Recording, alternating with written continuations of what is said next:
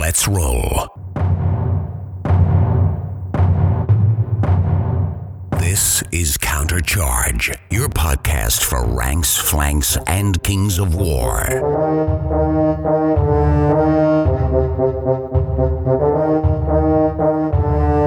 Join your hosts as they delve into the world of Panithor and bring you worldwide coverage of all things Kings of War.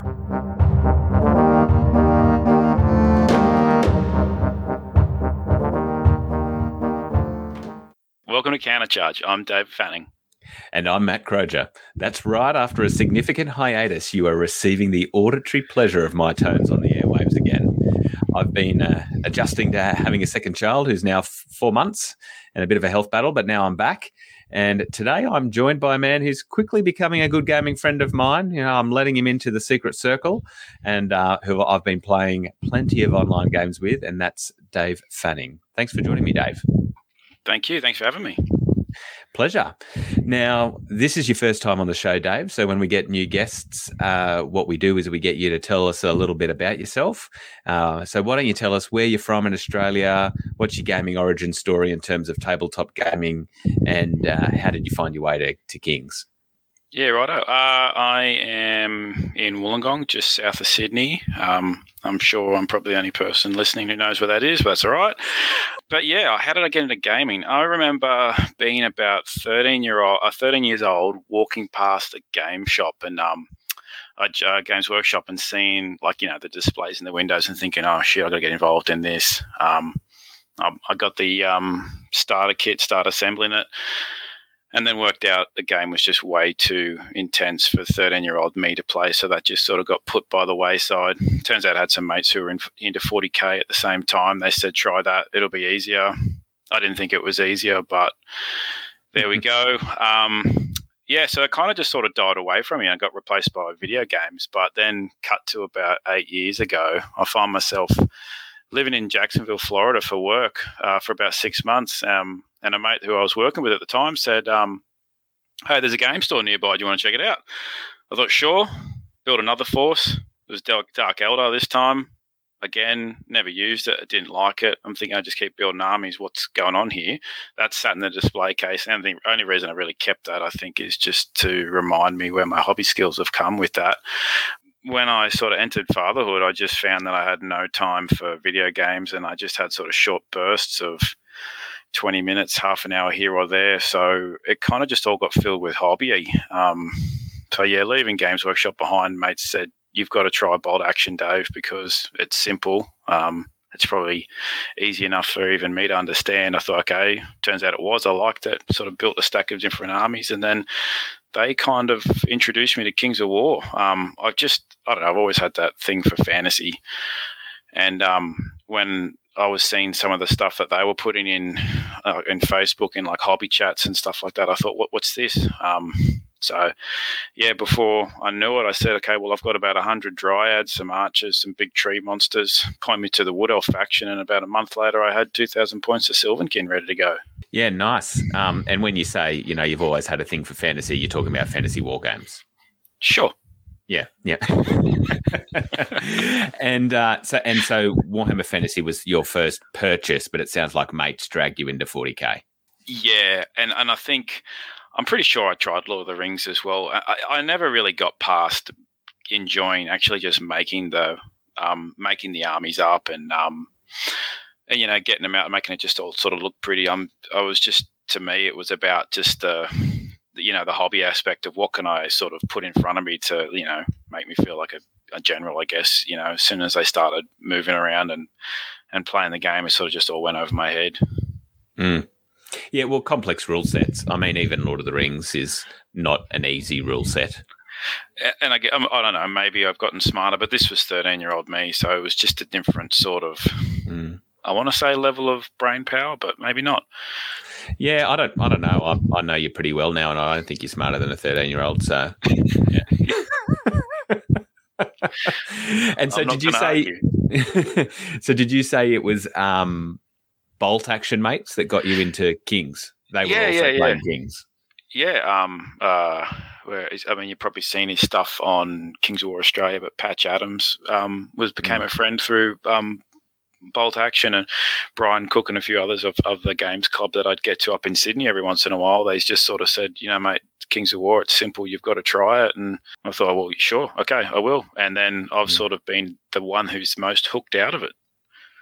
Yeah. Okay. And because Bolt Action also had a little bit of a dive off in recent years with newer editions, didn't it? It kind of just, I think my friends maybe just, I don't want to say matured out of it, like the game's not mature, it is, but I guess they just wanted something more. Most of my friends have won a major tournament. I haven't won anything, but I guess they sort of scratched that itch and then moved on, and I just moved with the group with it. Mm-hmm. Yeah. Okay. All right. And then in terms of video games, so you were into video games for a while. Did they always have that fantasy aspect too, or were they a mix of stuff? Oh, look, a mix. I loved Warcraft growing up. Yeah. And half the reason I ended up into World War II is because I really got hooked on Company of Heroes. And what my best mate at the time said, mate, you can build a British army. We can play Company of Heroes on the tabletop. I'm like, okay, sold, mate. You've got me involved. I'm there for it. Yeah. Yeah, don't you reckon modern games really lack that epicness of what we had growing up, like those iconic games? I look back and think just Warcraft 2, Warcraft 3, StarCraft. I mean, I don't know, maybe we're in a different time, but I just remember having weekends as a kid where you just play StarCraft, Friday night, Saturday, you just haven't stopped. Same thing with Company Heroes and Warcraft, and I don't know. Hopefully my kids maybe it's because there was less games. Maybe it was easier for games to become, but I don't know. I just feel like we don't get those big titles that transcend decades now. Yeah, and maybe it's the access as well, and there is just so much to play. But I remember, me and four mates, we all had the same game. We all bought it. We all got it for Christmas or bought it together, and we'd lug in our computers to each other's house to set up a LAN so we can play together. And I just don't think that needs to happen anymore. Well, no, I don't know anyone that would still LAN game. No. But that whole concept of just being together and Well, it seems to it's really moved towards that kind of MMO rather than that style of game, hasn't it? Online gaming, and that's exactly where it died off for me, because I remember trying to play an MMO and all of a sudden my kids would cry out and I'm like, sorry guys, got to go. And then they're like, what? And then it just, all of a sudden, you just wait that much. You lose that much time in load screens and startups. And and then it just, I needed something I could pick up. Yeah, and that probably feeds into a little bit of what we'll talk about later as well. Because, I mean, even on computer games, I've always loved, for that reason, turn-based games, whether it's your Total Wars or growing up, a massive one for me was Heroes of Might and Magic. Oh, yeah. Although it kind of died, it kind of dived off a little bit after 3, I reckon. But they were epic for me. I guess that's, I don't know. I mean, I play D&D now, and that's that Heroes of Might and Magic kind of feels the same for me, in that you've got that same aspect of a party, and they've all got different skill sets, and you've got to work together. It made me think about it. That's right. So I recently bought my kids a Switch for Christmas, and the one game I did by myself, although I think I've played about 4 hours of it, was Civilization. Just again, because it's that. It just, I saw it in the used games bit, and I'm like, I need this. All right.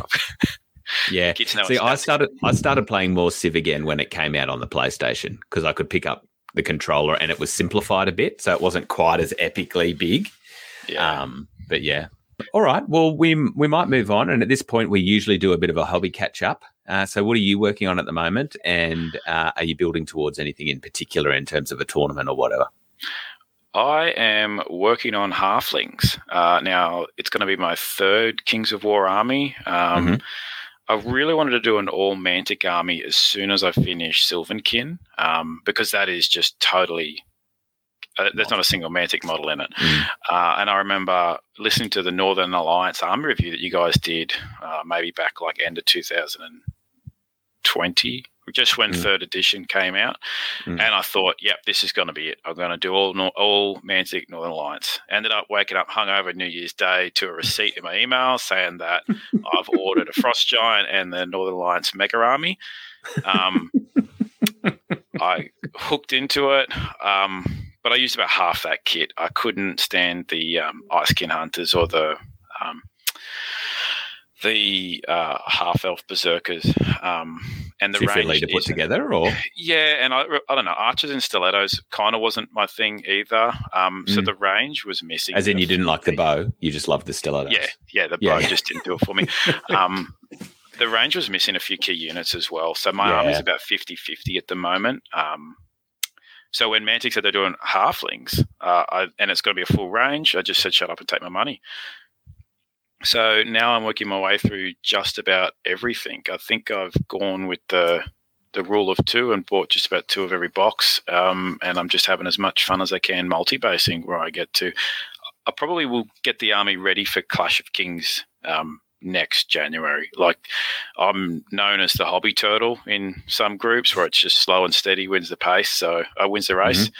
So yeah, I'm just working towards that and just trying to have a lot of fun. I've mucking around with flicker LEDs, smoke effects. I saw that. Yeah, on your EJ Grenadiers. Oh no, that's on the Aeronauts. The EJs. On the Aeronauts. Yeah. I'm going to do the same thing with EJs, but just make it look like the exhaust trails not on fire, but like just got smoke effects in it as well. But I've got green stuff roller, so I'm trying that for the first time as well for some cobblestone roads and just mucking around with height as well, seeing what I can do with sort of brass rods to just get some elevation across the army because, I guess I'm building that for the All Mantic army for the summer or winter here, and it kind of just lined up really well. And so having had some issues with the Northern Alliance kit, how are you finding the Halfling kit? Just about everything that everyone said I agree with. I love the kit. I love that it's dual purpose. I really wish they had more arm options for just the regular Brave Cav box set. As a rule, I don't like PVC models, but I am looking at the Battle Pig. What's it called again? The Iron Beast. Yeah. And thinking, okay, no, actually, I'll put up with that one. That one looks fun to paint.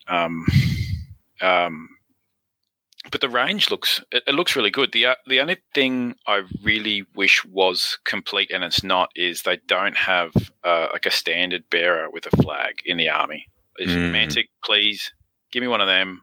That's the only non-Mantic mini I have in my army, and at the moment, I'm not 100% sure I'll take it. Do you know what you could do? You know, we were when you posted that thing about a banner and the standard of Hodenberg, I just thought you should green stuff a pair of testes and just stick them on a spear model.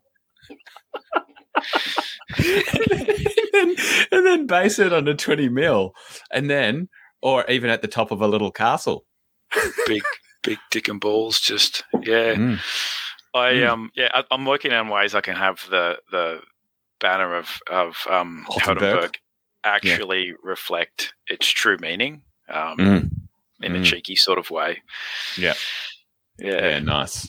Yeah, I vibe that. And I'm going to be blogging through the hobby challenge, and that's totally one of my beefs is the arm options. It's just, there's not enough Braves. Braves are easily the best infantry. There's too many spears and too many rifles, and not enough Braves. I was thinking about blogging mine as well, so I might.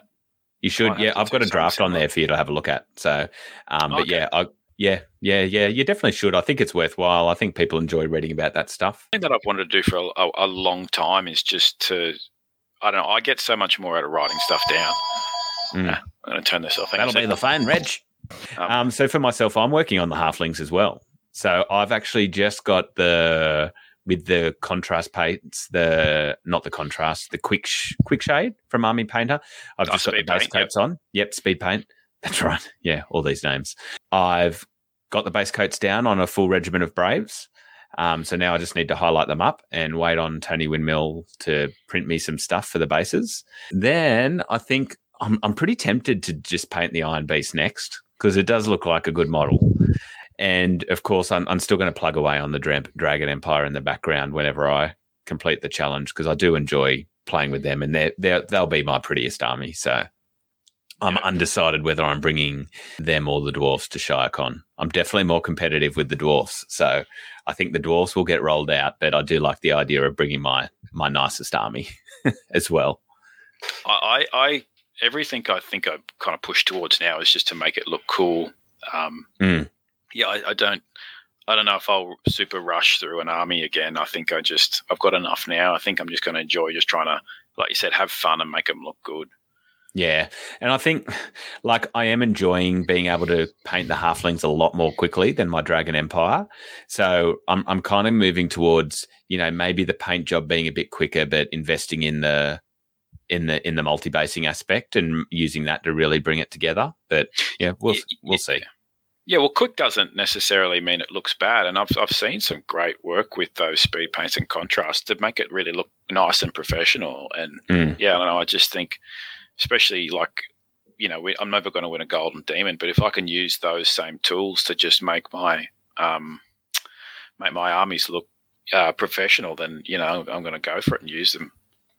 Yeah. I mean, a Patch is a classic example, right? He uses the speed paints, but then he's a master of the quick highlight, just to make certain things pop. I run the good from far, far from good. Yeah, exactly. Yeah. That's how I live my life. Except for my wife. She's good all the time.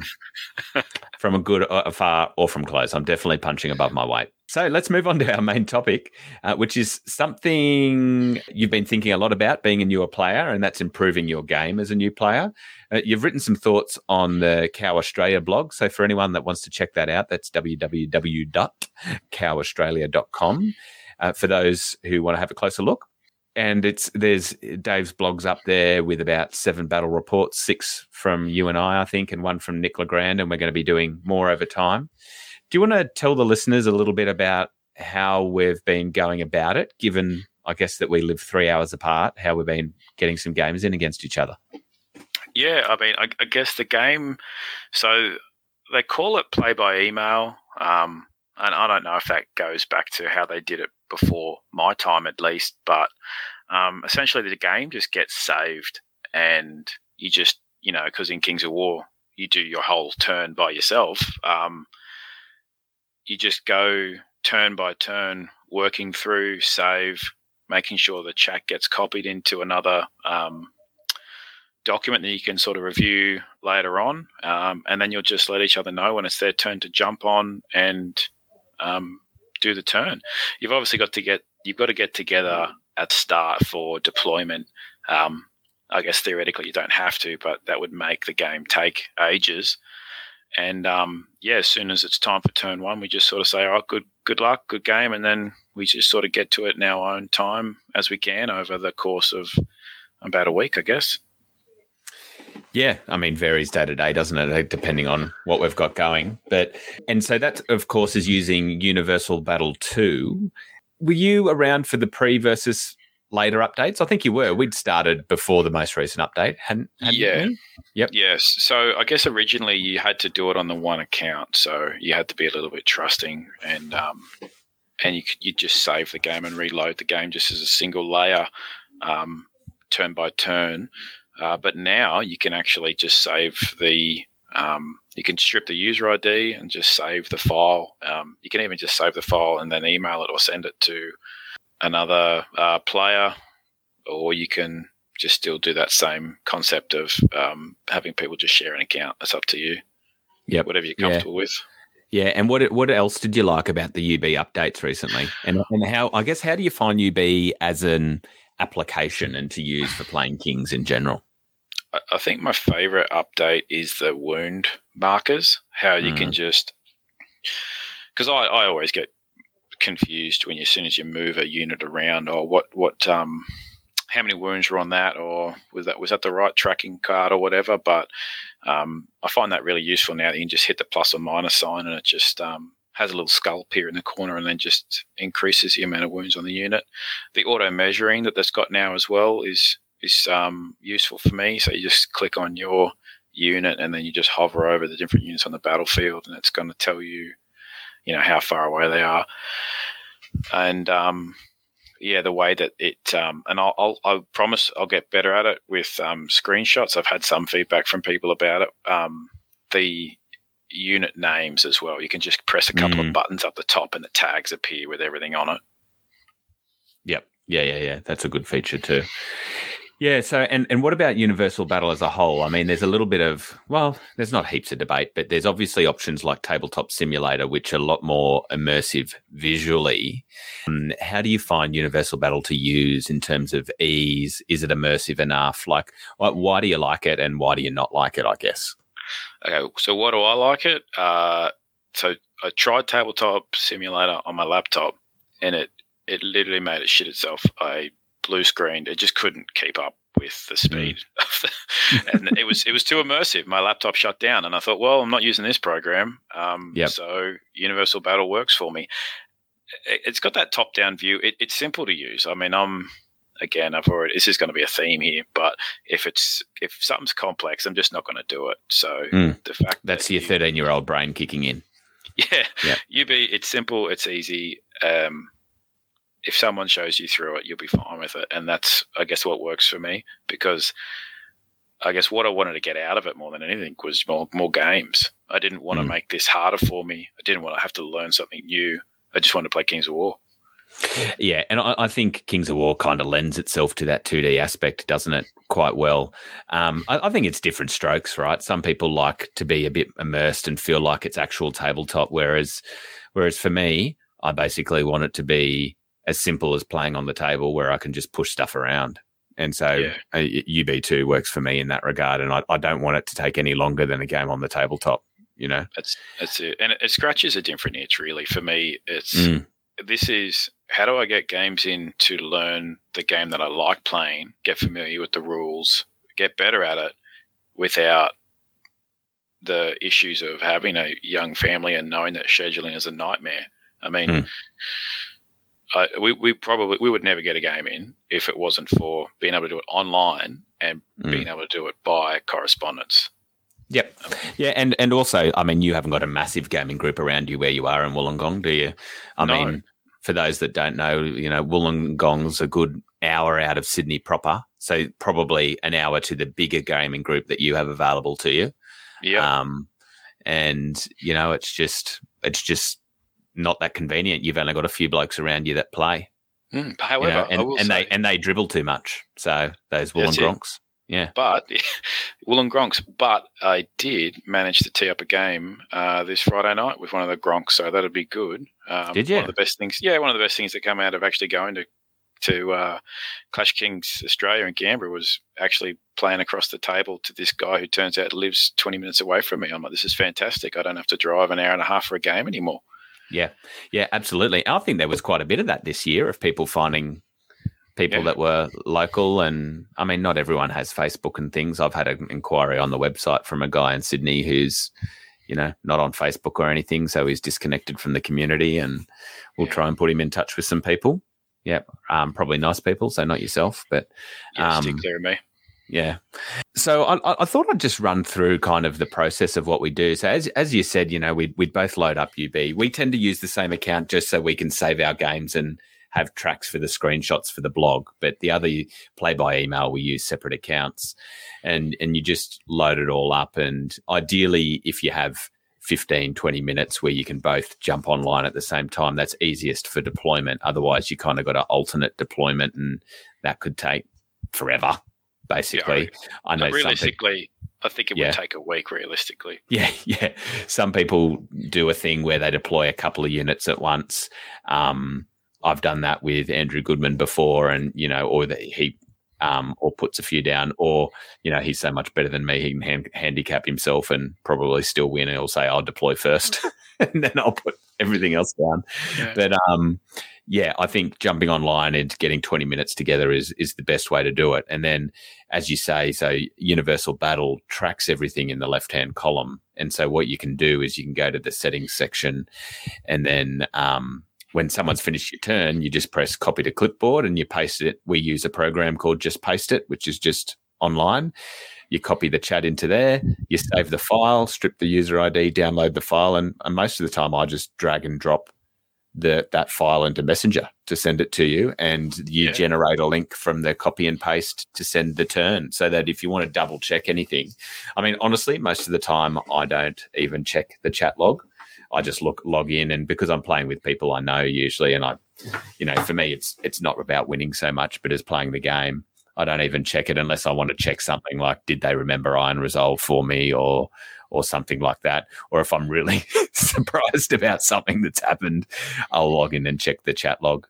And it's as simple as that. And we just alternate back and forth. I mean, I think we've had some games go as short as a couple of days if we've both been off or something, but still don't have a 3-hour block free. As you say, with a young family, it's super easy to do. I mean, that's something maybe we should do also, Dave, is write up a blog with some screenshots of exactly the process. Yeah, I mean, the whole concept of actually just blogging is helping me at least get my thoughts into, like, instead of just being random thoughts floating around my head, actually getting it onto paper and spelling it out. It's actually, I've found that the most useful thing out of the whole evolution, to be honest. So why don't we talk about that a bit? So that's obviously something you like about play by email, other than the time. So what do you find that is so useful about that, of writing it out? And, first let's start with what's so useful about being able to load it up besides time and just have a look at it from a newer player perspective of learning the game. Well, I guess I know you said besides time, but the obvious one I think is time, in that I remember one of our earlier games, you sent it to me and I checked it out around 9 a.m. in the morning. I didn't have to do my turn till 7 o'clock at night, but I didn't feel that rush of, oh shit, I've got to do something here. And I could just take my time to think about it and go, oh, what if I did this? What if I did that? So even if you weren't in front of it, you were kind of having a thought about it just by looking at it. Yeah, that's right. And I think I talk about it in one of the blog posts about that. Good players just can see a turn ahead and know what's going to happen. And I guess giving yourself that time to explore all your different options and see what could come next is just, it gives you that chance to, I don't know, say pretend you're good, but you can at least maybe look at different scenarios of where you think this game could head, and then pick, where you think your best one should be from there. Well, I think getting used to looking ahead is a habit, right? So I think kind of teaching yourself, even though the time difference to being on the tabletop is, I think it becomes a habit and you get used to it. I mean, I work in health, and part of diagnosis is over time, as you get more experience in theory, you get better because you see patterns, right? And you see pattern recognition in things, and you go, all right, when this, and this happens, this is what the outcome is. And I think that's the same for gaming, right? So if you actually take the time to go, all right, what pattern develops from this moment, then it's going to be useful. Do you agree? Yeah, I totally agree. The other big thing I picked up is because I would have my Word document with my different turns through it, and I've got a little blurb at the start of, hey, this is my game plan. I'd have that game plan up, usually just because it was the last thing I had open on my computer, and I would read that again before I'd do my turn. And then I'd look into it, and I'm like, aha, there's a charge here. Or hang on, that's not my game plan. My game plan was to hold this objective and ignore that one. Why am I charging over in that area of the board when that's not what my plan was? Especially with the halflings, found that playing the scenario and just sticking to that game plan you decide, and just reminding yourself continually what the game plan is, takes those heat of the moment. Oh, yep, I'll take that charge, or yep, I'll go over there. That's a good idea, off the table, or at least it did for me, and just stop some of the silly mistakes. Well, I think particularly with an army like halflings, right, because it is totally a scenario army. Like there is just no, you're not going to, well, you can, but you're less likely to blow someone off the table. And so so it's totally about, how can you win this scenario, which means you have to stick to a game plan from the start with some pivoting, obviously, because you can't totally predict, what your opponent's going to do. I mean, that's right. The game would be boring if you could just 100% cookie cutter predict where turn 6 was going to be just from turn 1. But, anything can happen. Absolutely. I think that's what I like, and I think other people have mentioned to me from the 70 people who read our blog. Which is probably less than 70 because people probably go back on there multiple times. Well, aren't 20 of them you? Yeah, 30, is that we write the blog in isolation to each other. So we either write it as we're going, or at the very least, if I haven't written as I'm going, I don't look at what you've written while I'm writing my turn by turn. Yeah. And I think it's interesting to see what each person is thinking without referencing the other person, which usually is, Dave saying, "Oh, I'm in a strong position here," and then he loses. Yeah. I mean, and I know exactly. That's basically what I wrote in the last battle report we did. Time to crush Matt Crozier. Open up. Oh, how did I lose this? What happened? Yeah. Yeah. Our last one was probably our best game, actually. But yeah, I think that's useful. And I find that really useful to look back on too and go, okay, so this is what I was thinking. In reality, what are the chances of that happening? Like, did I get lucky? Did something swing, or have I just played that turn better? I just think it's really useful that way. What about any dislikes about the way we've been playing? Is there anything that you kind of don't find works for you?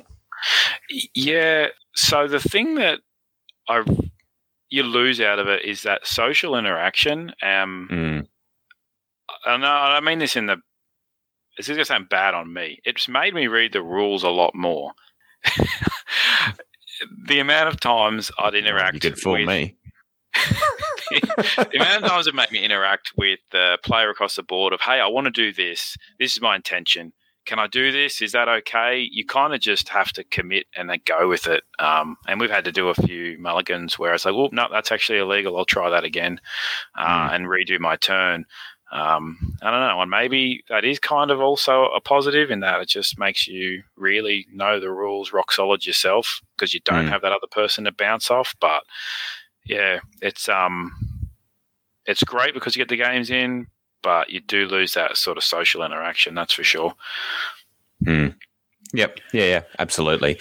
Yeah, I have to say I quite find it a reasonably enjoyable way to game, although when I know an issue you've had before too is except when you commit to playing too many people on play by email at once. So you have like 3 or 4 games going, and I find that just stacking it on top of my to-do list, that can get a bit anxiety-inducing for me. It's interesting, and it made me realise a lot about just myself and the way I game. I think I've talked about it in the blog as well. I remember having 3 separate Universal Battle tabs open on the browser and just going along, deploying all 3 at the same time. And like I said, I think I was out by turn 3 or 4 in 2 of the games.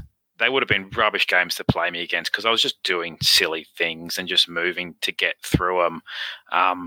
But yeah, the amount of brain energy I need myself to just focus and have a clear understanding of what I want to do, it turns to dust when I start playing a couple of games at once. Yep. And do you think it has any advantages to learning on the tabletop? Like, what's the best thing for you?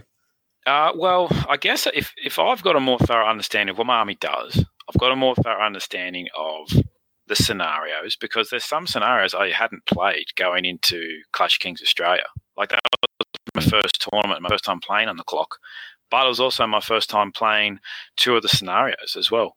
So now that I've played a lot more of them, got more under my belt, got a better understanding of the rules, I guess there is less variables for when we do play on the tabletop.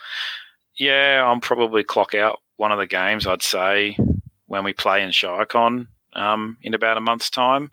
But that said, if I've strengthened other areas of my game, then I do make it a little bit easier for myself. I was thinking about how I can take some of these better learnings to the tabletop, and I probably will just even have like a little card printed out with me next to me that just says step 1, breathe, step 2, measure, step 3, check for flanks. Don't forget your name on top, mate, so you remember that. Yeah. Because it is those basics that you take for granted when you play UB2 that when you get to the tabletop, you can get caught out. Like theoretically, you should never get caught out with a charge that you don't expect coming in UB2 because you have the rangers there right in front of you. But when you take it to the tabletop, we'll see. No, I agree. Oh God, ShyCon's only a month away. I'm looking forward to smashing you game one. That's so not good. Again, and I'll put it out here again. When I crush Matt Crozier, round one of ShyCon, I'm gonna memorialize it in a T-shirt. We'll talk about it on the Kings of War Australia Facebook page. What the T-shirt should say. I don't know if we want to go with something plain and simple like I crushed Matt Crozier, or something elaborate. Will you throw in lumps of cheese instead of dogs on dogs? It's our it's our game that's probably going to make me bring dwarves because I know you struggle against the dwarves. So let's go into your learnings as a new player. Give us a rundown. And yes, they're in your blog, but not everyone reads the blog, and so I think it's a good opportunity to get it in auditory form too. What are your main learnings that you've learnt kind of playing the game recently? Not just by UB, but I know that most of your games have been by UB. Yeah, I guess so. The first thing it was easy playing halflings. Is that you got to get past this idea of trying to kill everything. My most experienced army was Northern Alliance beforehand, and when that thing's chock-a-block full of crush too, you're gonna kill a lot of stuff. You take a halfling army, you just got to work out how to win the game without killing everything. And to me, I just remember distinctly playing the unit strength game, and I think I caught you off guard with the EJs being unit strength 2 and the sharp sticks being unit strength 4 is I guess that was an instance where the game plan worked for me because, I was just looking at where my unit strength was on the board and not how I was going to kill you. I just needed to survive. I think, and the other big thing I picked up is that you can't charge what you can't place. Now, we never ended up blogging this one, but I do remember, again, it was against you playing Bassalia, was I just had my three units just lined up right next to each other. I had my chaff in front, my other 2 flyers ready to go, and I could just creep them further and further around right into a flank across your army, and there wasn't anything you could do about it apart from take the chaff, which I knew you didn't really want to do. I guess I said the Wizards of Kings of War out there, they've got this down to a fine art where they can just protect flanks, and all of a sudden you just can't. You can't get into the units you want to, and you're left with nothing but bad options. I think you did it really well in the last game, especially on the right flank, where you had your 3 units of dwarves. They're all the same height, and I only had fronts. I wanted the flanks. I just couldn't get them. And if I did try and take one of the fronts that you didn't want to give me, I was just going to lose my Frostfang Lord to a flank next turn. I'm not saying you're good at it. I played that well. I definitely played that well. You did. And it just happens the game we didn't blog, you crushed me big time. So it's never been immortalised, and I quite like that. Now, and I will say, so I think we ended up blogging our 4th game. Now, and maybe you let me win the first, but I think of those first 3 games, I think I played pretty well, and they will also never be immortalised. And I know that there's no one's ever going to believe me but me. Oh, is that so? I'd totally forgotten that. Remember we played, right. You ran that Empire of Dust chariot list at me. Oh, yeah. The crap list. Yeah. Someone had to give you a leg up. You ran a dwarfs list, and I can't remember. There was something else as well, but yeah. No, that last, I think I said it to you straight afterwards. Your movement game in the last battle report that we did, that was pretty well done. So.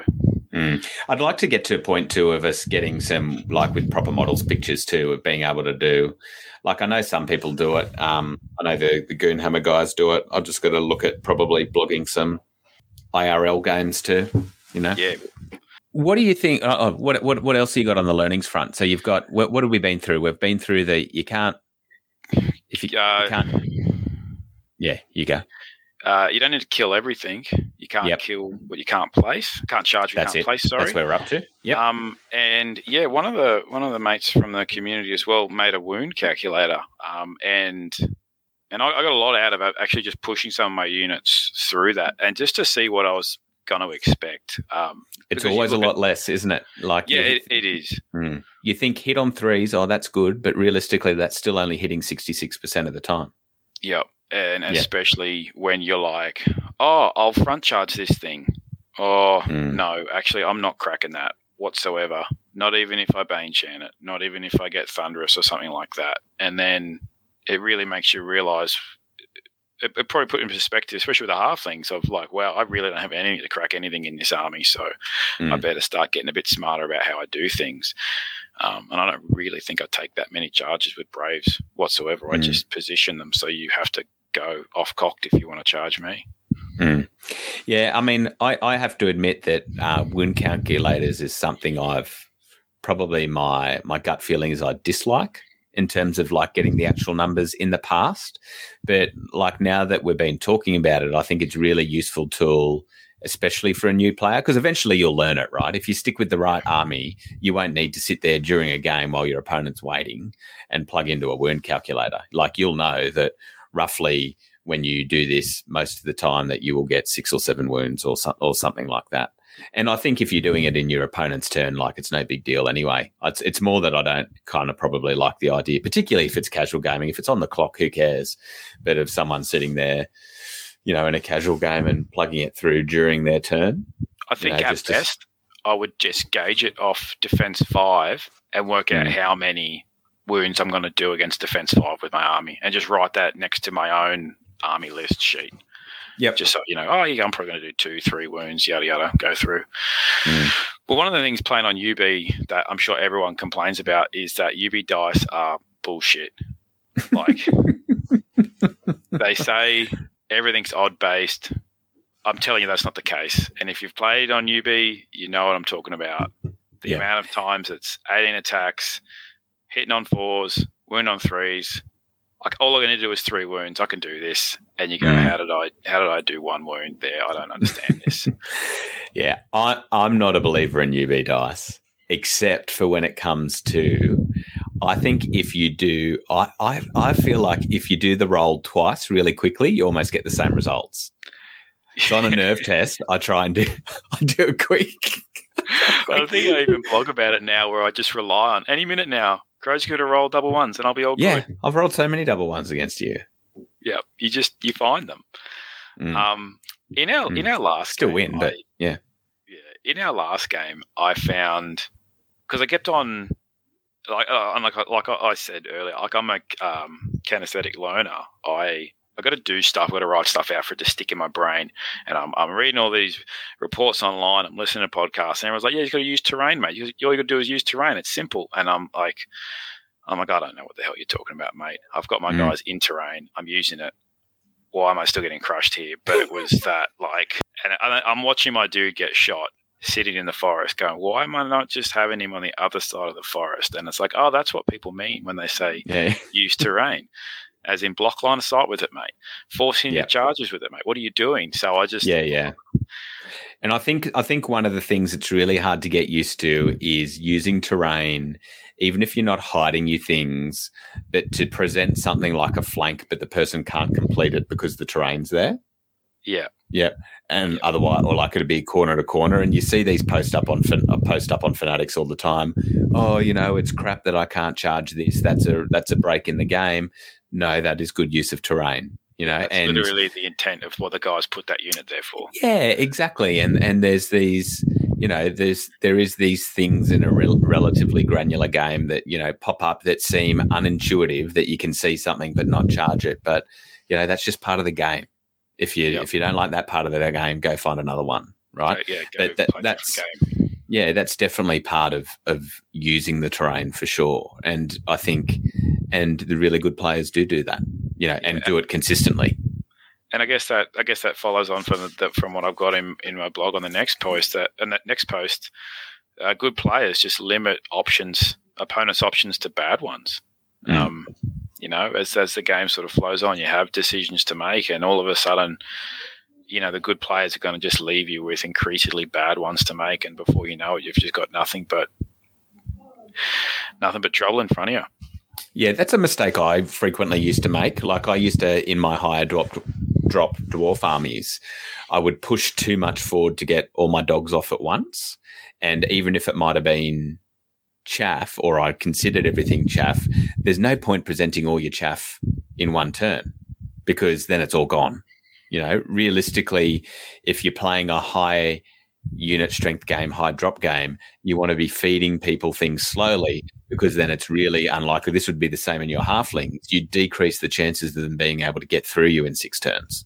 That's it, and it turns into a trade-off, And I guess that's something that I've read as well, is 2 regiments are going to hold up something longer than 1 horde will be, for sure, because that is 2 turns of trying to chew through it. And then, maybe they get a double 1 in there too. That's 3 turns.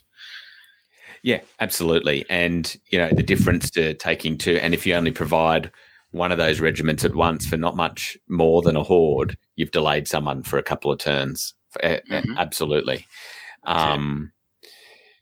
And again, yeah.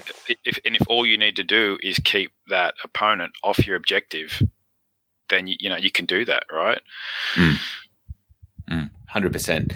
And I think being a movement game, distracting with other options. So I think whilst you might think that, if I push all three things forward all at once, it doesn't matter if I lose one of them, or it doesn't matter, like they're all chaff. If you lose them all in one turn, that's game changing. Like if you use 3 unit strength options in one turn and the person's in your face and you haven't got good options to hit them back, then you're done. You're cooked. Yep. All right. So we've got options so far. We've got you can't charge what you can't place. Use a wound calculator to help you learn the odds of how much damage you're doing. Look ahead a turn. Good players limit their opponent's options to bad ones. Yeah. What else you got for us? Well, we spoke about terrain. Use your terrain. And I guess this is something that I've picked up just from, and one of the reasons that I did like UB is that you could play whatever army you wanted and whatever options you wanted. But some armies are just way more forgiving than others for beginners. I think the only reason I ended up with Sylvankin to start off with is because I had a stack of dryads and tree people that I could make into that army. But geez, I don't know what it is about me, but I'm just drawn to finesse armies that just need to be wielded like a scalpel, not a hammer. And I am not a surgeon, that's for sure. Having said that, you are an engineer on planes, so that makes me worry. Well, not a good one. I've never had a plane that survived a flight yet. Yeah. I'll leave that one for another day. Yeah, that's true. That's probably not it's probably not something that's discussed enough. Is not only are some armies more new player friendly, but there is such a thing as play styles that suit the player as well. Yeah. So for me, I keep really wanting to play something that's got more cav heavy, and I am not someone that can play Alpha Strike armies. It's just, for whatever reason it is, I can't do the trade-off. But if I am much better with a defensive style army where I can trade off and move towards a win across the 6 turns. It's just a style that suits me better. Yeah. Maybe if I talk about this long enough into Facebook, like someone will give a quiz where it's like, hey, in 20 questions, we'll work out what play style suits you or something like that. But I mean, honestly, what drew me to the army was just the models and what I wanted to model and hobby to get there. I didn't really even think about play styles before I sort of committed to buying the halflings. I just figured, I'll work it out. I'm sure it can do a lot. And now I'm working my way through all the different units, just seeing how they interact and what works for me and what doesn't work for me, and then working out really where I want to build towards the end of the year. Because, I only got so much hobby time a week. I've got to make the most of it. I don't really want to spend 3 months building units I'm not going to use. Yep. Yeah, absolutely. Fair enough. Yeah, you can just sub in whatever units you want, mix and match. Kind of disappoints me that I've had a lot of success with trolls, knowing that they are something I don't want to put in my list whatsoever. And why is that? Well, I'm playing halflings because I want to play halflings. If I wanted to play trolls, I think I'd probably just pick a different army. Like it's just not the aesthetic that I want to have on the tabletop. I like the idea of like regiments and regiments of little people. That said, I think I'll tolerate the Harvester. I'll probably even get a second one. That unit kind of looks cool. Who suggested that? Oh, that sounds like a Crogerism. I've not heard. I heard Lawnmower from you, I think. So, or maybe I'll claim that one. Yeah. It is just the melee 3, I guess, kind of hammer. It's got big shield. It's got TC. I'm the same about trolls. Like, even though there's halflings on them, I kind of don't really love the aesthetic. But also, I'm not keen on relying on a hammer that's melee 4. I would prefer to play defensively with more units, knowing what I'm getting out of it, and have almost no hammers, honestly. Yeah. Fours to hit is just hard, especially with Scorched Earth rolling around. It's just it can make you feel real sad real quick. But I mean, even to me, like, I just thought, Mantic, why didn't you make like a tiny little, almost like a little mini dreadnought or a little mini, like gun platform thing. Like, they've got the Iron Beast, which I think is fantastic in just the way it looks.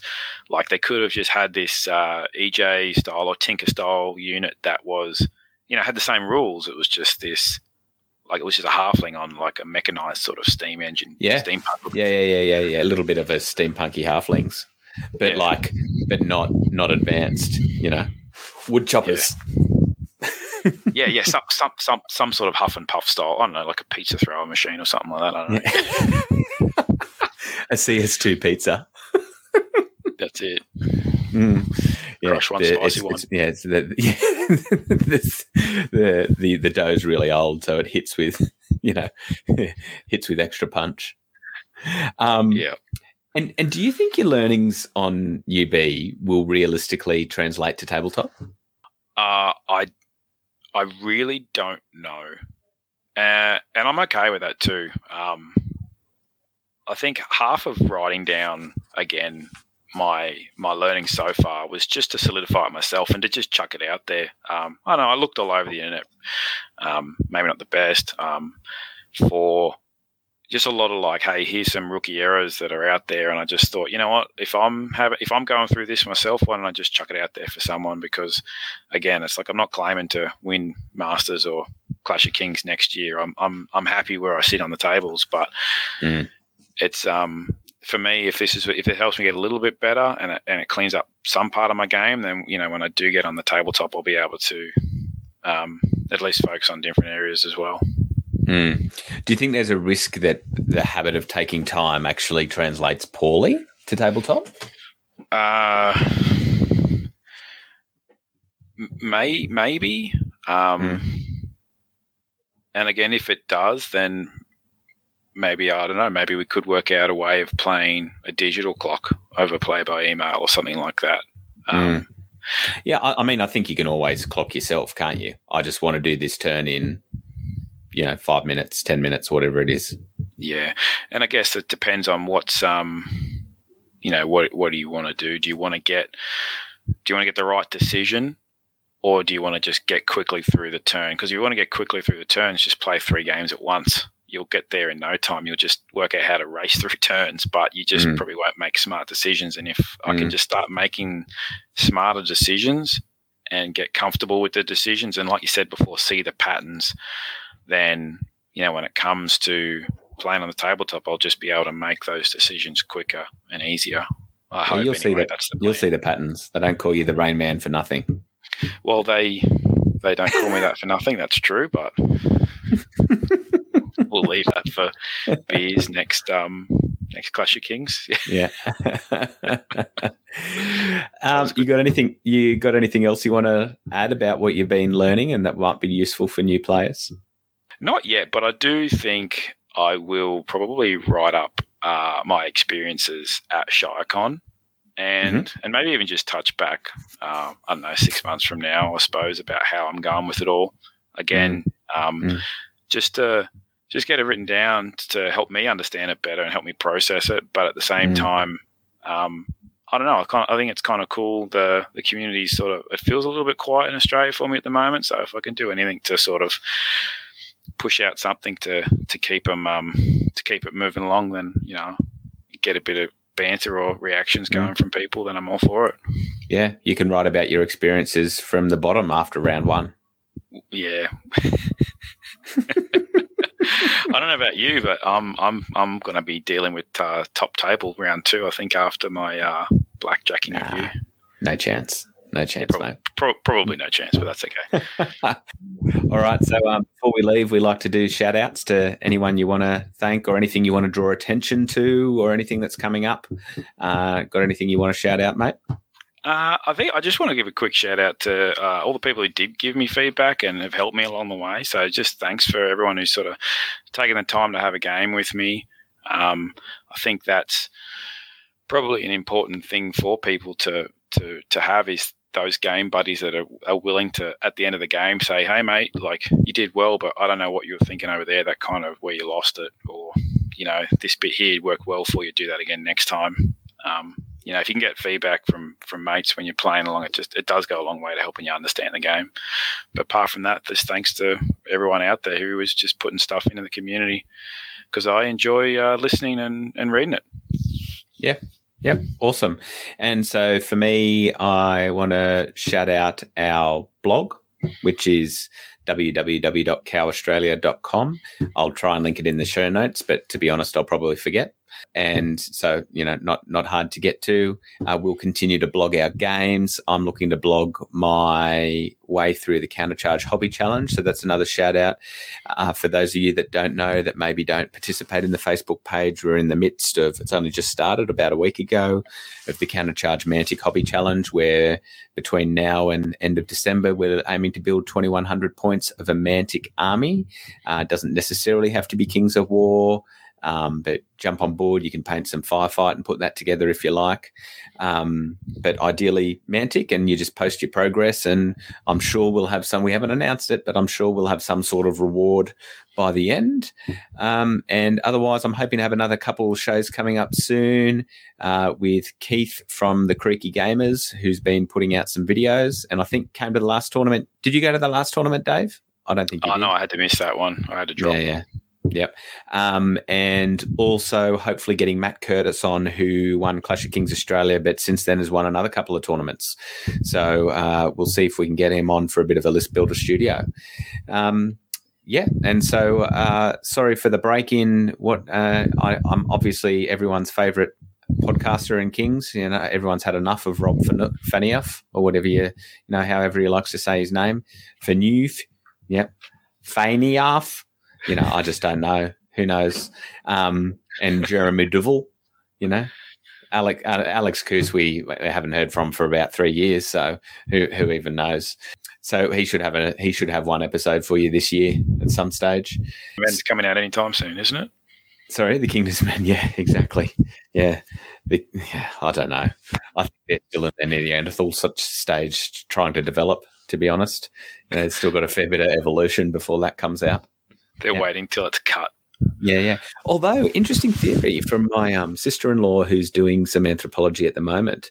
Apparently, current theory is that Neanderthals and Homo sapiens weren't necessarily an evolution of Neanderthals; that they were separate species. Oh wow! What? So where do they think we came from then? Well, don't know. Something else. Yeah. Martians. Space.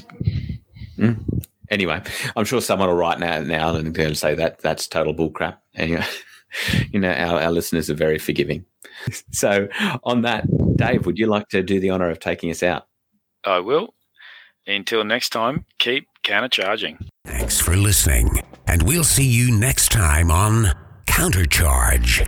Please let us know what you thought of the show by emailing us at counterchargepodcast@gmail.com, on Twitter at countercharge15, or by commenting on the Countercharge Kings of War podcast Facebook group. If you enjoy the show, you can help others find out about it by leaving positive reviews on iTunes. Until next time, keep countercharging. Music is a composition of Kevin MacLeod and is licensed under Creative Commons.